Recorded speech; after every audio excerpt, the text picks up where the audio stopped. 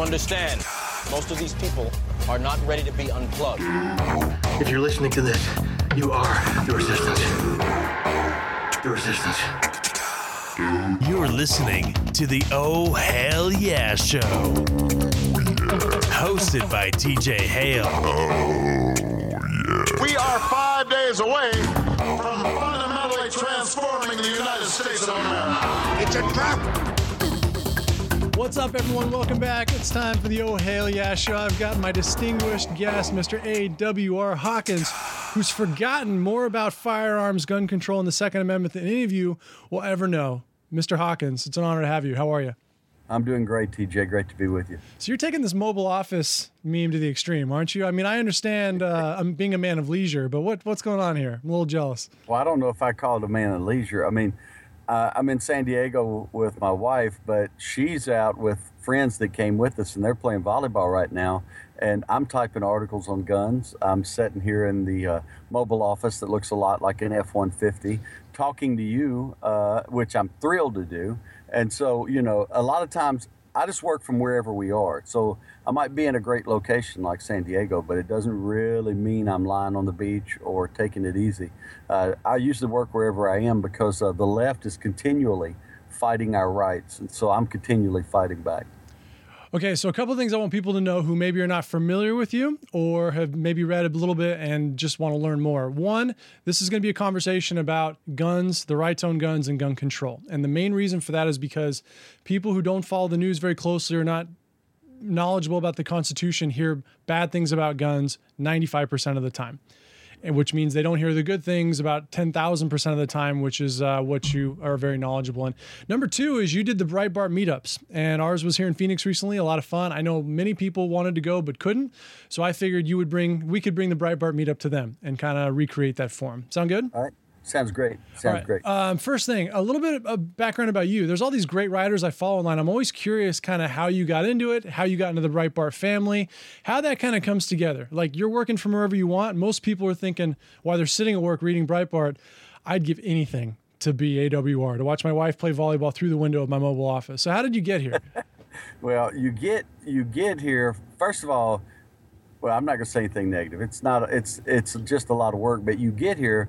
I did a master's in. I did a bachelor's in history. I did a master's in U.S. history. Then I did a PhD in military history. My PhD is focused on the Vietnam War, the U.S. Navy since inception, the Civil War, and the War of 1812. And in doing these things, the whole time I thought I would be a college professor. This sounds like it's going to be a long answer. It's going to be a short answer. I was cut off by people who despised me for supporting the military. They despised me for loving Ronald Reagan. They despised me for making comments that were pro-American exceptionalism in class. And long and short of it, they told me that no letters of recommendation, no help with job placement, no allowance to be a instructor while I was getting my PhD. Almost anyone who gets a PhD gets to teach while they're getting it. That was denied me. And what I ended up doing, my wife said, "What are you going to do?" And I said, "Well, I'm going to beat them." And so I just start publishing and publishing. I found one professor who believed in me, one, and he believed fully. And he came up behind me one day and he said, "Look, Hawkins, you stick with me and I'll get you through this." And I started publishing, and when I graduated, I had a number of publications. I did teach at some small schools, JUCOs and others, and then I had an opportunity to begin writing. First, I think the first group I wrote for was American Thinker, then Human Events, and then through a contact I made with a widely known radio personality who contacted me out of the blue to praise some writing I had done. And a gentleman named Donald Rumsfeld who reached out to me for writing favorably about enhanced interrogation techniques. Through the connections I made with them, I was able to get one chance to write for Breitbart. And that one chance wasn't even in an area that I enjoyed writing on, but you do everything you do with all your heart, and I did it as hard as I could, the best I could. That was in June 2010. And I haven't looked back, and it's been wonderful. I love Breitbart, love the company, and it's an honor for me to be associated with them. When did Andrew pass away?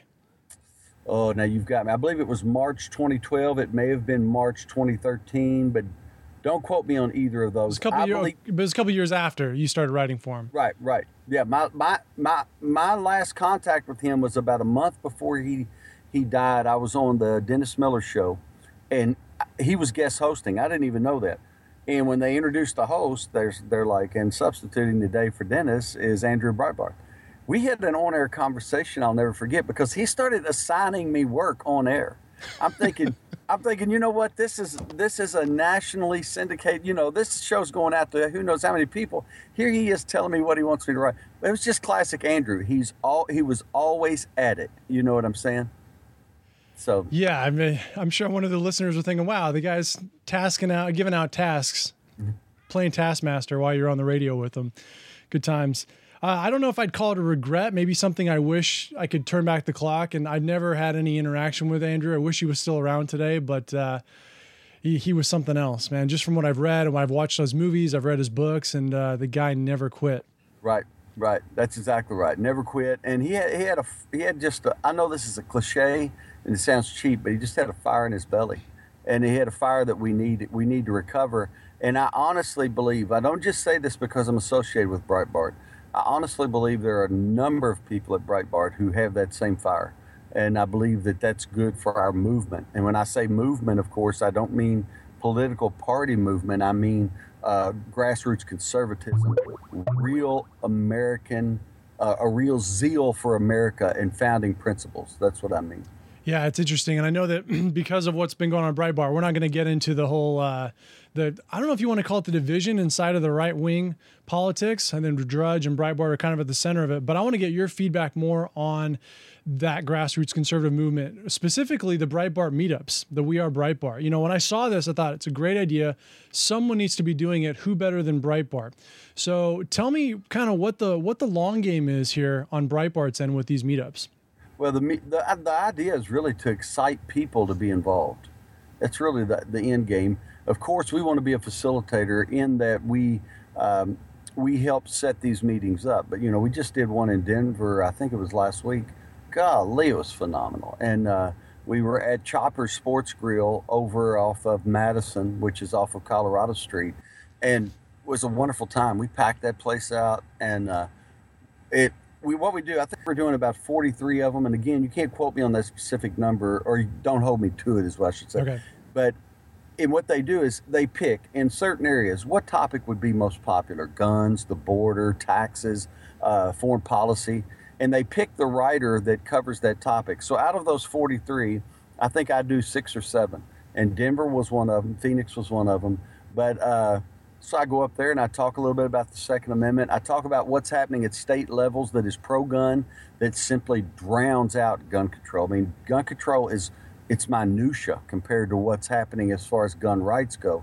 And then I do questions and answers. I think we had a question and answer session in Denver that lasted probably an hour, maybe a little longer. It was wonderful. But that's what we do. And then the people are excited. They come up afterwards and they go, what can we do? What can we do? And of course, I don't have the answers to those questions, but what I could say is, here's what we can all do together. We can pressure our senators. We can pressure our representatives. We can talk to our neighbors. We can talk to our coworkers. We can be sure people understand the truth about the Second Amendment, the First Amendment, so on and so forth. I'm a little sad, a little jealous that you guys got the 1 hour Q&A, because as you and I both know, the Phoenix meeting had a couple of hiccups and it didn't last as long as it probably should have. So right. Let's do a redo. When are we having a mulligan, a do-over? I know they're going to plan it. I'm not in charge of planning, but I know they're going to plan another one. And you might have to send Milo down. I know a couple of those Ron Paul guys looked a little sad when you showed up. I think they thought that you were Milo. So yeah. You didn't want to talk about any of the Gamergate, the Trump gate, anything like that. So yeah, he's a fireball. There's no doubt about that. He is for sure.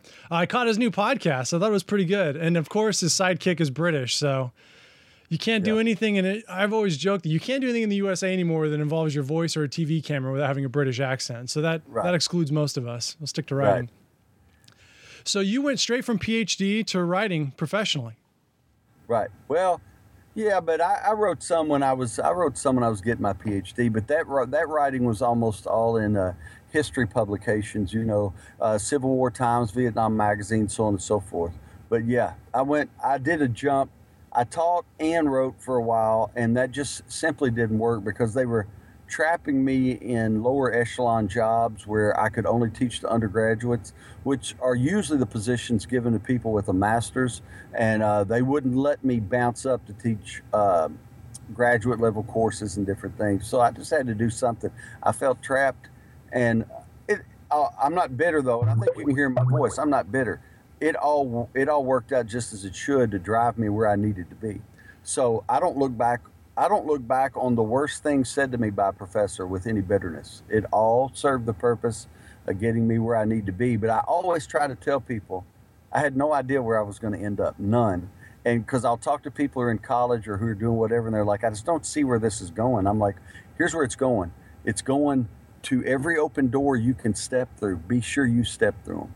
And that's just what you have to do, and that's what I did. If you're not bitter, you're not ungrateful, if you're not angry and out for revenge, you're going to make a terrible social justice warrior, AWR. We got to get you properly trained. Oh, trust me. Now, I'm bitter when it comes to Harry Reid, the Clinton family, and different things like that. I'm bitter when it comes to people who want to take my freedom away, take yours away, when they want to take the tax, when they want to take the money that you work for by going to school. I'm bitter over those things, but I don't hold a grudge at the people who tried to stop me because they unwittingly helped me get right where I need to be. Let's talk about the message of taking freedoms away. I think when the gun control conversation comes up, it's so polarized that people don't realize that at the root of that is an argument between whether or not you're going to be free or you're going to trade that for security. And I think gun control kind of embodies that as much as any other argument. So you had some excellent stories and insights into what's really going on at the base level in gun control. And as an outside observer, what I see is that they're relentless. They never give up. They take it in waves. Kind of like you're planning the Breitbart meetups in order to keep people engaged. They plan it in terms of like I surf, right? So you've got swells, and every now and then a big wave comes along and they try to push it as far as they can. So gun control, we saw a lot of that a few years ago. Now they're kind of backing off, and I'm just sitting here waiting. When are we going to see it again? Are they just waiting for the next mass shooting? Are they waiting for the next? Yeah, they're waiting for anything. But, gun control, for all intents and purposes, is dead on the federal level. It's been dead since the 2014 midterms. It was seriously ill prior to that, but it was absolutely dead after that. Now, the only opportunity we have for more gun control at the federal level is if Obama pushes another executive action. He doesn't really have the power to do that. He's basically absolutely exhausted everything. But it's, since when has a law stopped a leftist? So I wouldn't be shocked to see him try.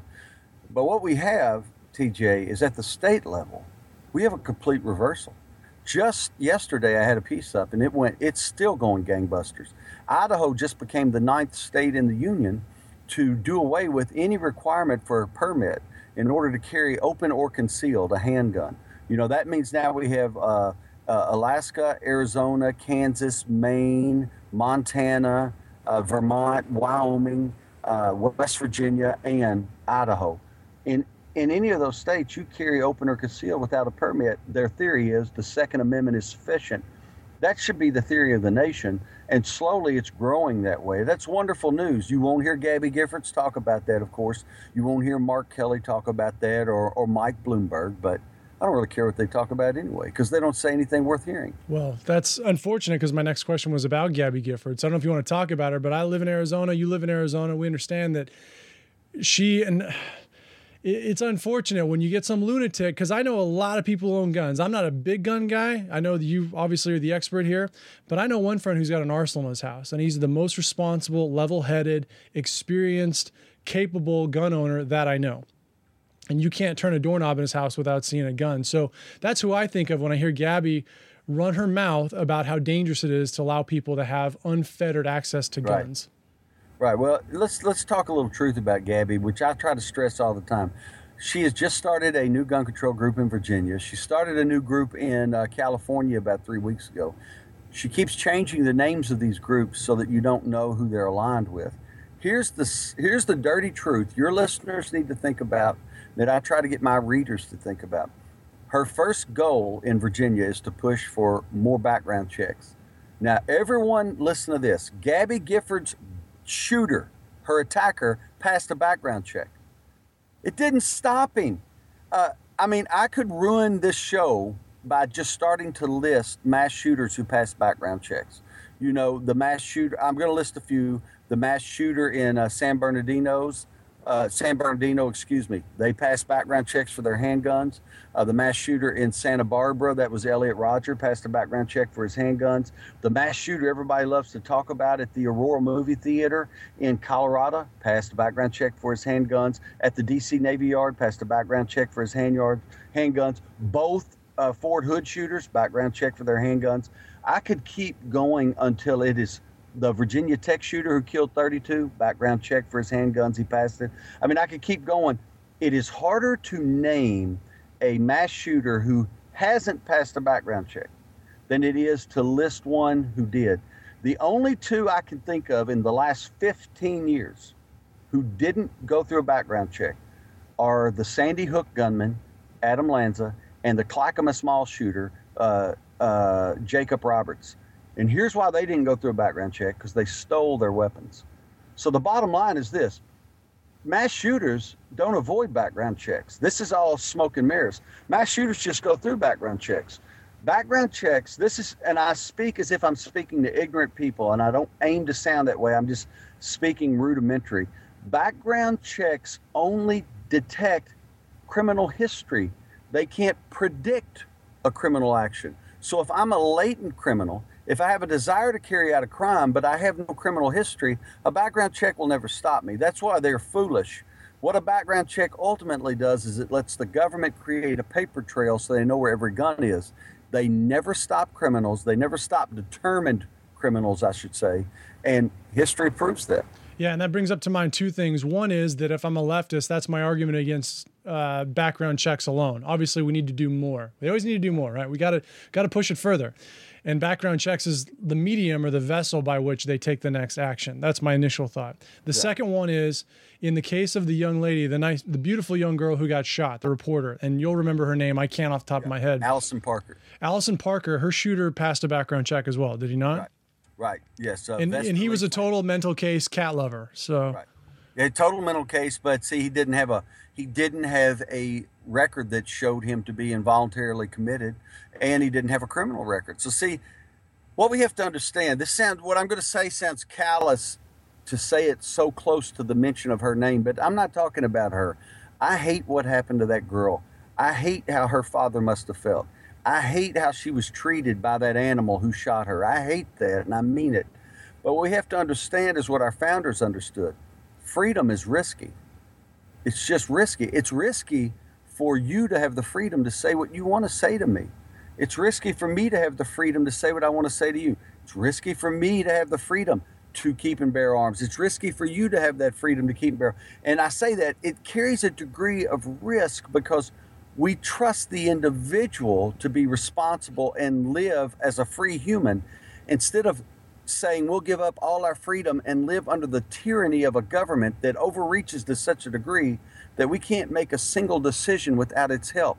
The world our founders envisioned was one where people were born to be free, and not only born to be free, but capable to be free. And that's why I love Ronald Reagan so much.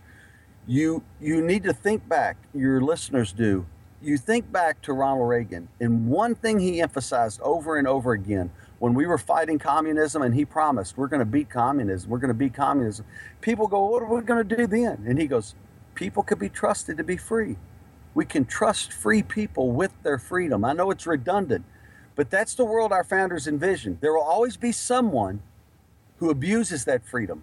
But the way you stop them is not by taking guns from law-abiding citizens. The way you stop them is make sure law-abiding citizens have guns, so when the fruitcake tries to kill the reporter on air, somebody can take him out. That's just how you do it. And I want to talk about that with you too, but from a religious perspective, and I know in our day and age, there's no use for Christianity in a civilized world, but with my beliefs, I believe that we were sent here to choose freedom, right? We chose freedom before we got here. And the core of every argument for me is, does it make us more free or less free? And so I always laugh when I hear someone like Harry Reid or Hillary Clinton get up there, someone who's ambitious enough to make it to the very top echelon of the political world. I mean, world power at their fingertips, and then turns around and their message to you is, AWR, you can't do it without someone else's help. I can, but you can't. So, you should get on government assistance. You should make sure people have access to guns. You can't really be trusted with anything except for with my assistance. And to me, that's how I define evil. But that's just my worldview. Well, no, wait, your worldview is right though, because look at cities. Look at cities where your worldview, not your worldview, the worldview you described. Look at cities where it's implemented, where government assistance, welfare, free this, free that if you vote for us. You don't need this, just trust us, we'll take care of you. Look at cities where that kind of worldview is implemented. Tell me what they have in common. Baltimore, St. Louis, New York City, Chicago, Philadelphia, Milwaukee. If you look at these cities, what they have in common is a gun crime rate that is absolutely through the roof. And it's because the only people that have guns are the people that are getting them on the black market, that aren't scared of breaking the law because they're criminal by nature. And what degree of self-dependence they once had has been destroyed by a government that says, trust me, I'll send you a check. And it's just, socialism crushes the spirit of the human. And I'm with you on that. Freedom is so central. But what I always come back to, and this is just me, but it's what I come back to, a central tenet of freedom is the ability for me to protect my central property, which is my own life. And as Justice Sam Alito said, the key to doing that is the Second Amendment's protection of self-defense. And the key to exercising self-defense is the firearm that I keep in my truck, that I keep by my bed, that I keep in my home. And that firearm's not used for anything unlawful, but it is used to be sure my key property, my life, and my wife's key property, her life, are protected. That's how our founders intended it. And that's freedom in action. You had some excellent anecdotes and stories when you came to Phoenix. And I think in terms of those cities, I've got a friend that I debate with. He's more on the leftist side, but he's open-minded. So I'll talk to him and he'll say, England's gun crime, America has gun crime higher than anybody else. England's gun crime, since they have abandoned this silly gun laws, and same with Australia, we can't compete with that. That's what we ought to be doing. And so I mentioned, if you take out some of the major cities where there's gun control and the crime is out of sight, flyover country, the gun crime and homicide rate is about as low as anywhere in the civilized world. Right. Help clarify that for me. Tell me if I'm right or if I'm wrong. No, you are right. The way they get the gun crime stats up are that they make sure and they lump in all the Democrat-controlled cities. That's the best way to say it. A city like Chicago, Chicago, I believe by February 23rd of this year, they had a 100% increase in shootings over the same time period last year. So think about it. January 1 to February 23rd, a 100% increase over the number of shootings that happened the same time in 2015. They have all of this, but they have a gun violence tax that raises the price of firearms. They have a limitation on where gun stores can be located and on the number that can exist. They have an assault weapons ban. They have a ban on handguns that is as close to a 100% pure ban as they could legally put in place. They do all of this to keep law-abiding citizens unarmed, but the gangs, the street criminals, they all have guns and they always will. And so everyone is at their mercy. And so when they do the numbers for our country, as you're talking about for gun crime, when they lump in Chicago by itself with everything else, it distorts. And then you lump in New York City, which is doing its best to catch up with Chicago because Bloomberg's gun control destroyed that city. And then they lump in Baltimore, which is an absolute disaster. I mean, it's just gun crime. Guns are blazing in Baltimore for the same reasons as Chicago. And remember O'Malley, when he was still trying to run for president, he couldn't get more than 3% of the support, but he was bragging about his gun control. His gun control, there are bodies stacking up in the street because of his gun control. So yeah, if you were to take those out and look at, a state, just pick one, Kansas, Oklahoma, any of those states that Arizona. You call flyover, the numbers would drop dramatically as far as gun crime goes. And you look at Arizona, think about what you just point out, TJ. Phoenix is a fairly large town. You look at a city like Phoenix, look at other large towns. Compare gun crime when you get a chance. The difference is in Phoenix, if a criminal pulls a gun, and it does happen, if a criminal pulls a gun in Phoenix, odds are not that he'll get shot, but that he may get shot by more than one person. And so that's in the back of their mind. It forces them to hesitate before they act. In Chicago, if they pull the gun, they know they're attacking someone who's defenseless. And that it drives them to do it. It encourages them to commit crime. So, almost all of flyover country is the same. In Oklahoma, if you pull a gun, you're in trouble. And that's how it should be. I was at Walmart the other day in Chandler, and I saw two people. I don't think maybe it's the first time I noticed. I saw two people open carrying 9s, 45s, whatever it was, in one visit to the store. And I thought back to friends I have that move here from the East Coast, or they visit during the wintertime and the snowbirds, and they go, this is the Wild West. I can't believe it. Yet, when I interview people like Colin Flaherty and you and some other ones I've had that are specialists in crime and who commits crimes, well, I'll say things like, well, what about Phoenix? It's like, actually, Phoenix doesn't really have that problem.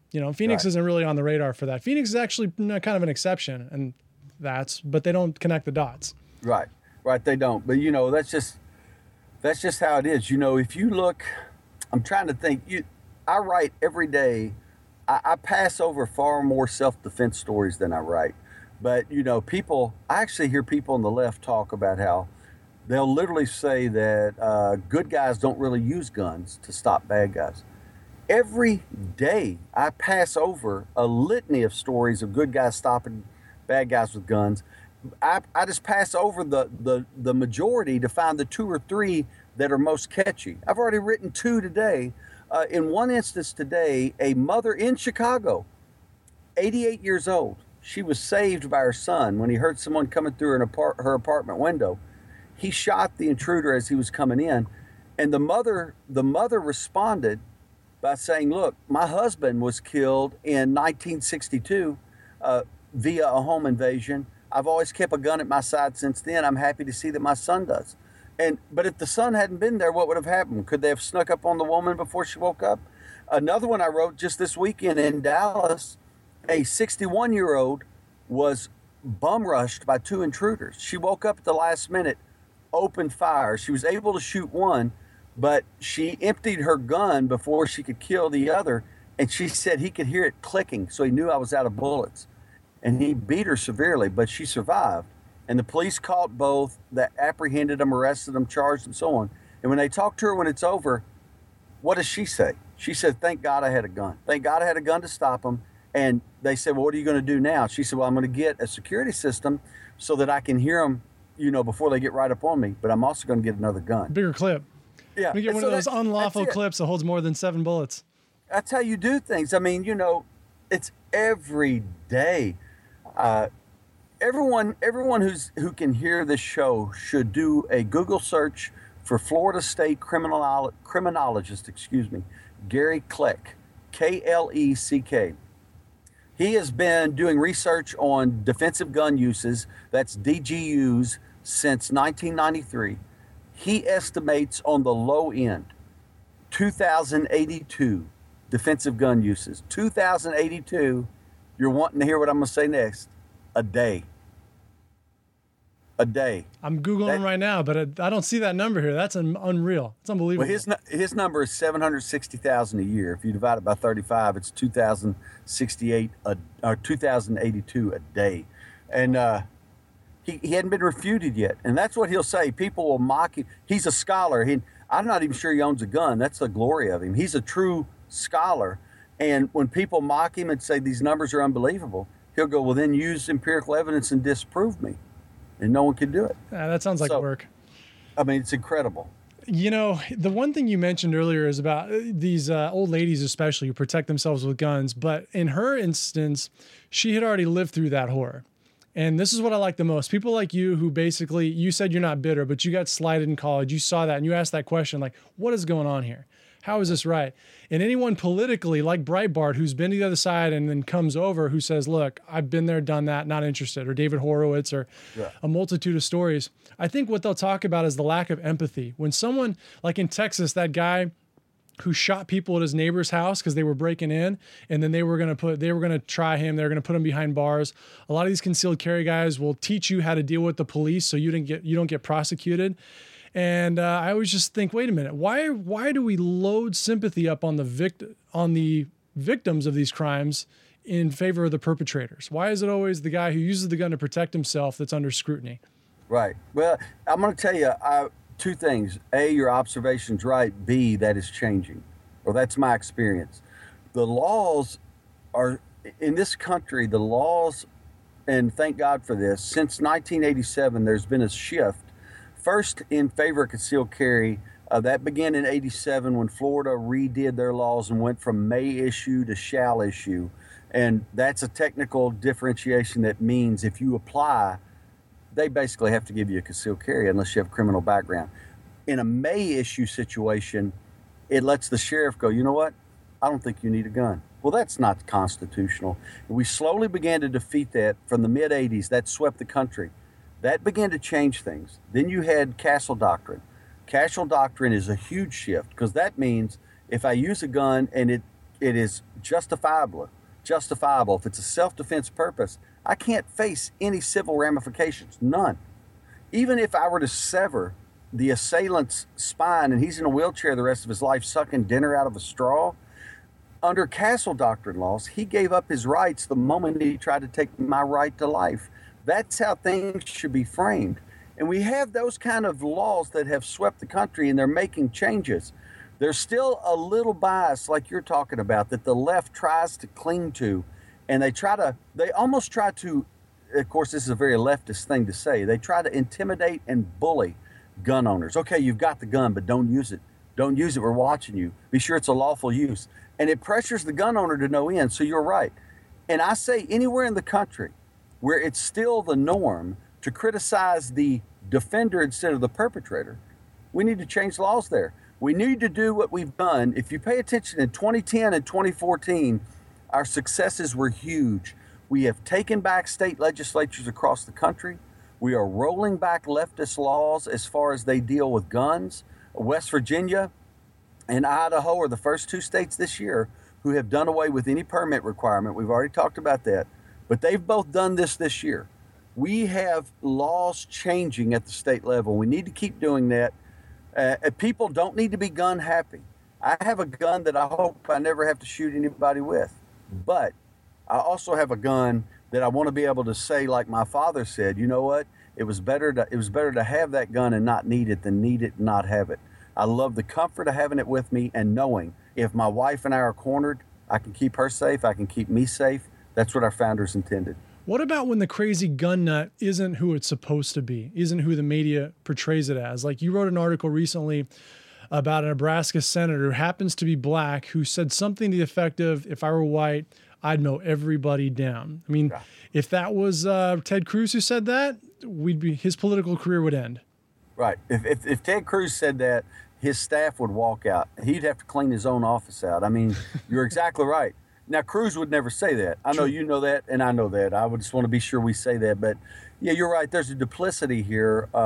It's a hypocrisy here. The black senator said exactly what you said, that if I were white, that he would mow everyone down. He said he would use a semi-automatic weapon to do it. So there was no doubt. He left no doubt as to what he meant. But, you know, we're going to see this play out again, TJ. Just yesterday, there was a man who, and I'm using this word because I have to, there was a man who allegedly drew a gun at the U.S. Capitol Center, and he was shot by Capitol Police. And people were going crazy. You know, he was reported by one outlet that I won't mention because they were candid, but he was reported as a Tea Party member and all these things. Turns out we see a picture of him. He was a black man from Antioch, Tennessee. I believe he was in his late 60s. So we're going to have to see how the media deals with that. It goes to your point. What happens when the gunman doesn't fit the media stereotype? You know, we see that anytime a Muslim carries out a shooting. When a Muslim carries out a shooting. M word. We use the M word here. We don't say. Oh, sorry. M word. N word. Anytime well, do you use the I word? Yeah, we use a lot of letters. We don't use full words. So. Okay. And can I say Islamist? Yes. Anytime an Islamist does this, you know what I'm saying? It's just the media does their best to bend over backwards and protect them because their favorite shooter is a dude that doesn't have all his teeth. He lives in a trailer and he flies a Confederate flag. Now, if they can find that kind of shooter, if he can go on a tangent maybe today or tomorrow, they'll be happy as cats. That's just what they love. But in the real world, it doesn't work that way. In the real world, leftists And people who support Democrats, they like to do a lot of shooting. Yeah, no, if he didn't star in Deliverance, then he's got to be a Tea Partier till proven innocent. Right. And hopefully no one's paying attention to the news a couple days later when they retract it. Now, yeah, and the other thing you mentioned, you had some really good stories, not just about, I think it was Kentucky, who is just about ready to pass their own, they're retracting some gun control laws, but you had some stories that you said warmed your heart. And these are the ones that are my absolute favorite because they don't get reported. There was one where someone, anytime it's a mother whose husband's at work protecting her baby, anytime it's someone who gets chased into a house, there was one where the phone call was on 911 and the husband's telling her to shoot him. Give us a couple feel good, warm campfire stories, AWR. Well, that's a Logansville, Georgia story. That happened in January 2013. A woman was home with her 2 twins. Someone starts knocking on her door, but it's not a normal knock. It's a I'm kicking in the door kind of sound. And she grabs her twins, grabs a cell phone, calls her husband. This guy's trying to get in. What should I do? Husband tells her to run upstairs, get in the eave. And those of you that are familiar with country homes, an eave is similar to an attic, but instead of being above the top floor, it is to the side of it. It's where the roof comes down on the edge of on the side. So you're actually getting behind the wall of a room. But she goes up there and she gets into the eave with her kids. She's still on the phone. Now the guy has chased all the way up the steps. He's in the house. He's kicking in the door to get into the eave. And she asks her husband, what should I do? What should I do? And the part of this story that I love to leave out till now is she also has a .38 special revolver with her. That's what warms my heart. And so the animal kicks in her door and her husband goes, shoot him, shoot him, shoot him. Pow, pow, pow. On the audio of it, you can hear her. She cracks all 5 rounds. She hits him. I don't know how he lives because she hits him with 5 rounds. He runs downstairs, he gets in his car, and he makes it all the way across the road before he passes out. And they find him in the ditch. But, what I like to say in that story, without getting gory or giving details, just think about it. What happens to that mother if she doesn't have a gun?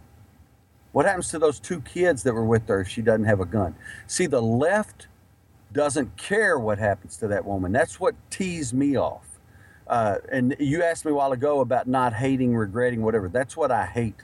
I hate that her life means nothing to the left. And that's why we fight for her to have that gun. I'll tell you a more recent one that's just as good that just happened a few days ago, and I covered in Indianapolis. And before you do, wasn't the real miracle here that a mom got twins, a gun, and a cell phone up the stairs that fast? Like, moms can do anything, can't they? How many hands has she got?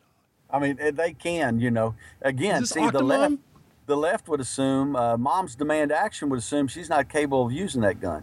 They would want to get the gun out of the house, but she is capable of using that gun. In Indianapolis. Indianapolis, that's right. You got me sidetracked. It was wonderful, though. Sorry. The mom was at home just a few days ago, heard the guy breaking in through the window of her baby's room. She grabs her gun. She's running back toward the breaking glass. Again, there's a mom. She's not running away. She's running toward the sound. Right when she gets to the room, he steps out and opens fire on her. Fortunately, he misses. She starts shooting, hits him multiple times. And the police come. They get him. Now, you think about this. You won't have to use your imagination too much to know what would have happened to her if she hadn't had a gun. He had a pocket full of zip ties and a walkie-talkie so he could call his buddies when he had her tied up. They were probably just going to play games, right? That's it. They were just going to play games. Yeah. Now, see, if you tell that story to someone like Senator Dianne Feinstein, Senator Harry Reid, Senator Chuck Schumer. Champions for women, I might add. Champions for women. What they would say to you in response is, well, odds are he would take that gun out of her hand and use it against her if she'd had one. Well, sorry, here's reality. She did have one. He shot and missed her. She shot and hit him multiple times, saved the day. Not only was she not wounded, her baby was not wounded. That guy may or may not live. Who cares? I don't care. It warms my heart to think about the fact that he came in there with animal intentions and he had to be carted out on a gurney. It makes me so happy. Here's what else makes me happy. I published a picture of the house, and on the front of the house, a cast iron sign is hanging. The signs that welders bend the rebar into letters, and the sign says, "We don't dial 911." And the sign was there. The dude missed the sign because he went in the back of the house. I keep thinking, here's your sign. If he had only gone through the front door, he would have stopped. He'd have gone, wait, this is the wrong house. But he didn't do it. So, hey, that's that. Yeah, and if I was told by a wise man early in my life that you can choose your choices, but not your consequences. And Right. Ultimately, you get what you don't get what you deserve. You get what you get. Right. I'll tell you one more real quick. I know we're time's of the essence, but there's a woman in Nashville. I love this story because it's a younger woman, and she's, I believe she was 23, living in an apartment. This was just last week, and I believe it was Thursday. But no, excuse me, it would have been 2 weeks ago. But anyway, she's in Nashville. She hears someone knocking at her door, looks out the peephole, doesn't recognize him. Whoever her father is or mother, one of her parents really raised her right, and you're going to understand when I finish this. She knocks, she hears the knocking. She doesn't know who it is. She can tell he's trying to get through the door. She runs to her bedroom to secure herself in her closet. On the way through, she grabs her .357 Magnum. Any of you listening who are gun owners know that is more than a formidable round. It's one of the greatest rounds ever. She is in the closet. She can hear him. The door gets kicked in. He's going room to room searching for her. Now you think about the fear she must have felt. When he flings the closet door open and finds her, what's he get? He gets a bullet. And the police caught him. He fled the scene, but the police caught him when he went to the hospital to get treatment for being shot. And again, that warms my heart because that woman emerges with her dignity intact, and there's more to dignity than just being alive, although that's a huge part of it. But it's also being treated like a human. Something I said, TJ, when you were at the meetup, and something I say at every meetup is this, and this is a paraphrase of Thomas Jefferson, but any of you who take time to read Thomas Jefferson at length will come away understanding.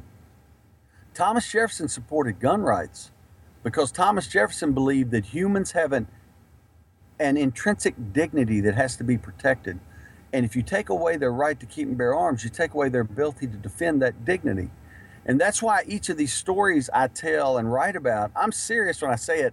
It sounds tongue-in-cheek or cliche-ish. It really does warm my heart because I'm like, you know what? The animal was carted out. The woman still has her dignity. The animal was carted out. That World War II vet I wrote about in Antioch, California, who was so feeble, it didn't even look like he could walk, he still has his dignity. He still has his medals on the wall that he can look at and remember his war buddies because he had a .45 by his couch and he was able to defend his life. This is how Thomas Jefferson envisioned America working. We can never let this go. It's bigger than Democrat, Republican, although only the GOP is defending gun rights. So I always side with them on this issue. But this is an issue that is as purely American as an issue can get. And when we talk about defending freedom and defending our country, defending the Second Amendment has to be paramount. That's the bottom line. Yeah, and you asked what do I think happens in several instances. I know it was hypothetical, but it's what we don't talk about, and they don't get a lot of sympathy for this either. When someone comes in, and if they don't kill them, they usually get Bill Clinton before they leave that house, right? Oh, yeah, right. They get violated. Right. And, it's just not empathy for the wrong crowd. So I told... And unless you've been involved in law enforcement or talked to them, which we're not doing here, but these women are saved from a tremendous amount of ugliness that is beyond what I believe most people can imagine. Agreed. That's all I'll say. Agreed. That's all I'll say. Which is why I used the name of our good friend. No, you're Bill. exactly right. This is kind of off topic, but I just noticed the other day there's a conservative, quote unquote, conservative blogger who has a site called Shark Tank, which obviously, my other podcast is Shark Tank. So I heard of him a long time ago. He just got arrested for trying to kill someone. And the thing about his name is Javier Manjares, and he's from Florida. And he looks very much like a Javier Manjares. The reason I bring it up is with guns, oftentimes the confusion, like you could say like nationalities of criminals and other things that can be fudged when they're reported. This guy's police report, it wasn't reported in the story that I saw. It was strictly focused on what he did. He was listed as white. And so I know that they've taken aims to make sure that crime statistics fit in a bubble, especially in certain places. How do they declare nationality when they do a police report? Because this goes down as attempted murder by a white guy who looks full on Hispanic, and his name is Javier Manjares. Yeah, I don't know how they're doing that because they're twisting. You'll remember when George Zimmerman shot Trayvon Martin. He's another white Hispanic. Yeah. This is an emerging group of criminals we got to look into. They're doing it to expand. I believe I'm almost giving you opinion here, which I try not to do, and that's what I'm being careful about. But I almost have to. It's all I can go on right here. They're trying to expand the number of crimes committed by whites, I believe, because the number of crimes committed in reality by blacks and certain other groups, as far as the proportion of the population they represent, the crime they commit is so great. They're trying to spread the love a little bit by recategorization. It's not accurate, and it doesn't really help anybody, and it hurts people. But I don't understand their goal. They began to do this with Form 4473, which is a background check form for guns. Anyone who has bought a gun at a retailer recently will understand what I mean. It used to be, are you Hispanic? Are you black? Are you white? Whatever. Now, there are so many categories of race for you to pick. And a lot of them are simply ways to funnel you into being white. And what that does is they can continue to enlarge the representation of whites in things that they're trying to paint negatively. And I look at it as the inverse of what Facebook does. Facebook has 20 designations now for gender because they want to dissolve the amount of people that either use the established genders. It's kind of that working backwards, right? Right. Yeah. But what they're trying to do though is eliminate. See, if they can reduce the number of crimes committed by a certain race, if they can reduce on paper the number of crimes, then they can argue for early prison release in certain states. They can argue for a better representation of prisoners. You really do have people who run for office on the argument that too many people in one race are in prison. Gone are the days of just looking at the raw numbers. Well, did a larger proportion of that race commit crime? That question's not asked. And so they're trying to get almost to a, what's the word it's escaped me now, where the practice they use to expand college to different races and ethnic backgrounds. You're talking about affirmative action hiring quotas? They're almost looking to use affirmative action in a negative application here to talk about who can and can't be in prison, what the prison population has to look like, so on and so forth. This all sounds like leftist jargon, and that's why it doesn't even make sense when we say it. It shouldn't make sense. It's not logical. It's just what they're doing. Yeah, it's the thing. It's it's representation and equivalence, right? So like on the Supreme Court, if you have 5 of the 9 are hardcore leftists, that's okay because that's an overrepresentation of leftists on the panel. But if you have too many blacks or Hispanics in prison, then we gotta shuffle it up and let some people out. That's exactly right. Yeah, it's an unfortunate, and again, I would say it's evil and opportunistic for people who are hardcore politicians that care less about you and I than they do about their own personal agenda. The last question I have is about presidential candidates. I actually think that at our Breitbart meetup, the guy who warmed up the crowd should have done some Trump Cruz back and forth and got some debate going, but it might have ended in a fist fight. So maybe that's why it didn't happen. But I want you to tell me about the gun positions of those running for of the final 4 candidates running for president outside of Kasich. Well, yeah, outside of Kasich. Thank you for saying that. It's easiest to start with Hillary Clinton. She is more full-on gun control than anyone ever in my memory. I mean, she wants to open up gun manufacturers to lawsuits from crime victims. She wants to open up gun stores to lawsuits from crime victims. And the thing about that you have to think about is in order to buy a gun from a gun store, I have to go through a background check conducted by our government, overseen by the FBI. So if anyone is liable for misuse of the weapon, it should be the outlet that does the background check. Well, in this case, it's the government. But instead of letting the government take the fall, they want to sue the gun stores. So anyway, it's crazy. So if a gun manufacturer makes a gun legally, sells it legally, a gun store sells it legally, they all go through the background check as required. If it's misused down the road, there should be a lawsuit. She also wants to... Which, by the way, I'm all for that because that means if the government lets in an illegal immigrant and they kill someone, then a whole bunch of representatives in that state and federal representatives have to lose their job if they want to apply that equally. If they want to apply it equally, or be prosecuted. But they're not going to. But she also wants, of course, expanded background checks. The same things we have in California, Colorado, Washington State, and we see them in Paris, France. They don't work. That's where everyone's getting killed. Expanded background checks don't work. She wants to close the Charleston loophole. I should say Charleston loophole because it's non-existent.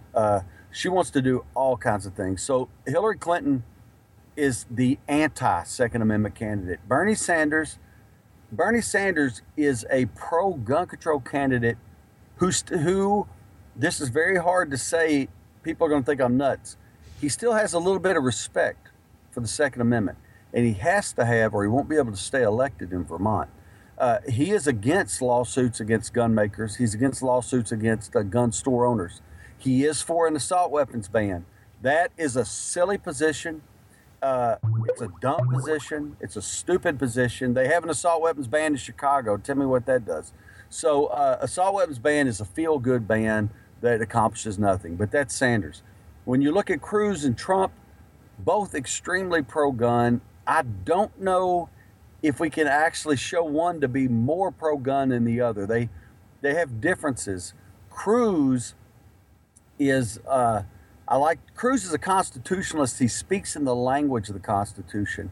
Trump speaks in the language of the common man. That's not a criticism of either. That's just saying that's the difference. But if you speak to Cruz will talk to you about the inalienable right to keep and bear arms and how he would never do anything to infringe on that, and how the right to keep and bear arms applies not simply when you're in your home, but when you're on a college campus, when you're on a school campus. The teachers should be armed. And so those things would be pushed under Cruz. Under Trump, on September 18th last year, I did a paper on his firearm policy position. Golly, what I'm going to say, I didn't expect to hear anyone say in this election cycle. But Trump said that concealed carry is not a privilege, but a right. Now that tells you how deep his understanding is. That I don't carry a gun for self-defense because I have a privilege given me by the government. I carry a gun for self-defense because I have a right given me by my creator. So said Thomas Jefferson. So when you think about it that way, it's easy to understand the rest of Trump's positions. Trump thinks there should be national reciprocity. If I have a concealed carry permit in Arizona, that permit should be recognized in every state the same way my driver's license is. Trump said gun owners shouldn't have to stop at the border of a state to figure out, well, what's the new law? How do I have to carry my gun in this new state? And so, you have Trump and Cruz neck and neck on the pro-gun issue. So that's the reciprocity is a whole other debate where the leftists apply it inconsistently. It works for gay marriage, doesn't work for health care, works for abortion, doesn't work for gun laws. And I actually think the gay marriage is going to come back and bite them as far as the gun law goes. I know that's what you're saying, but yeah. The 14th Amendment, when they appealed to the 14th Amendment in gay marriage, I believe they undercut themselves tremendously on guns because the Supreme Court in 2010 had already ruled that the 14th Amendment incorporates the Second Amendment. So anyway, they opened the door on themselves there. That's the one downside of not arguing on principle, but what are you going to do? Right. Well, AWR, it's been a real pleasure. I have a question. Talked about protecting your property. Do you and your wife have kids? No. Okay. All right. It's too bad your lovely wife, you're watching them play volleyball. I hope people will get to know you better. Hope they'll go on Breitbart and check out your pieces. You write, it seems like almost every single day. And for people who are fans of the Second Amendment and champions of gun laws, I think they're missing out if they're not staying in touch with you. So where can they find you if they haven't already? Well, they can find me on Twitter at AWR Hawkins. They can find me on Facebook at AWR Hawkins. Or they can Google AWR Hawkins, +sign Breitbart. But that's the beauty of that awkward name that my parents gave me that I used to be embarrassed about. I slowly found out, wow, if people Google it, they're not going to find another one. I'm the only one. So but on Twitter, on Facebook, everything is AWR Hawkins. So find me and follow me, and I'd love to message with you, talk about guns if you have questions. If you're getting concealed carry, you're buying your first gun, whatever. Let's talk. Thank you for doing your part. You're a gentleman, and I appreciate your time. Oh, thank you, TJ. Great to be with you. You're listening to the absolute unadulterated truth, courtesy of the Oh Hail Yeah Show. Want more? Oh, Hail yeah, you do. I want the truth. You can't handle the truth. Make sure you never miss an episode by subscribing to the Young Cons podcast on iTunes or SoundCloud. And make sure to check us out online at youngcons.com/podcast. Or chat us up on Twitter at RealTJ Hale.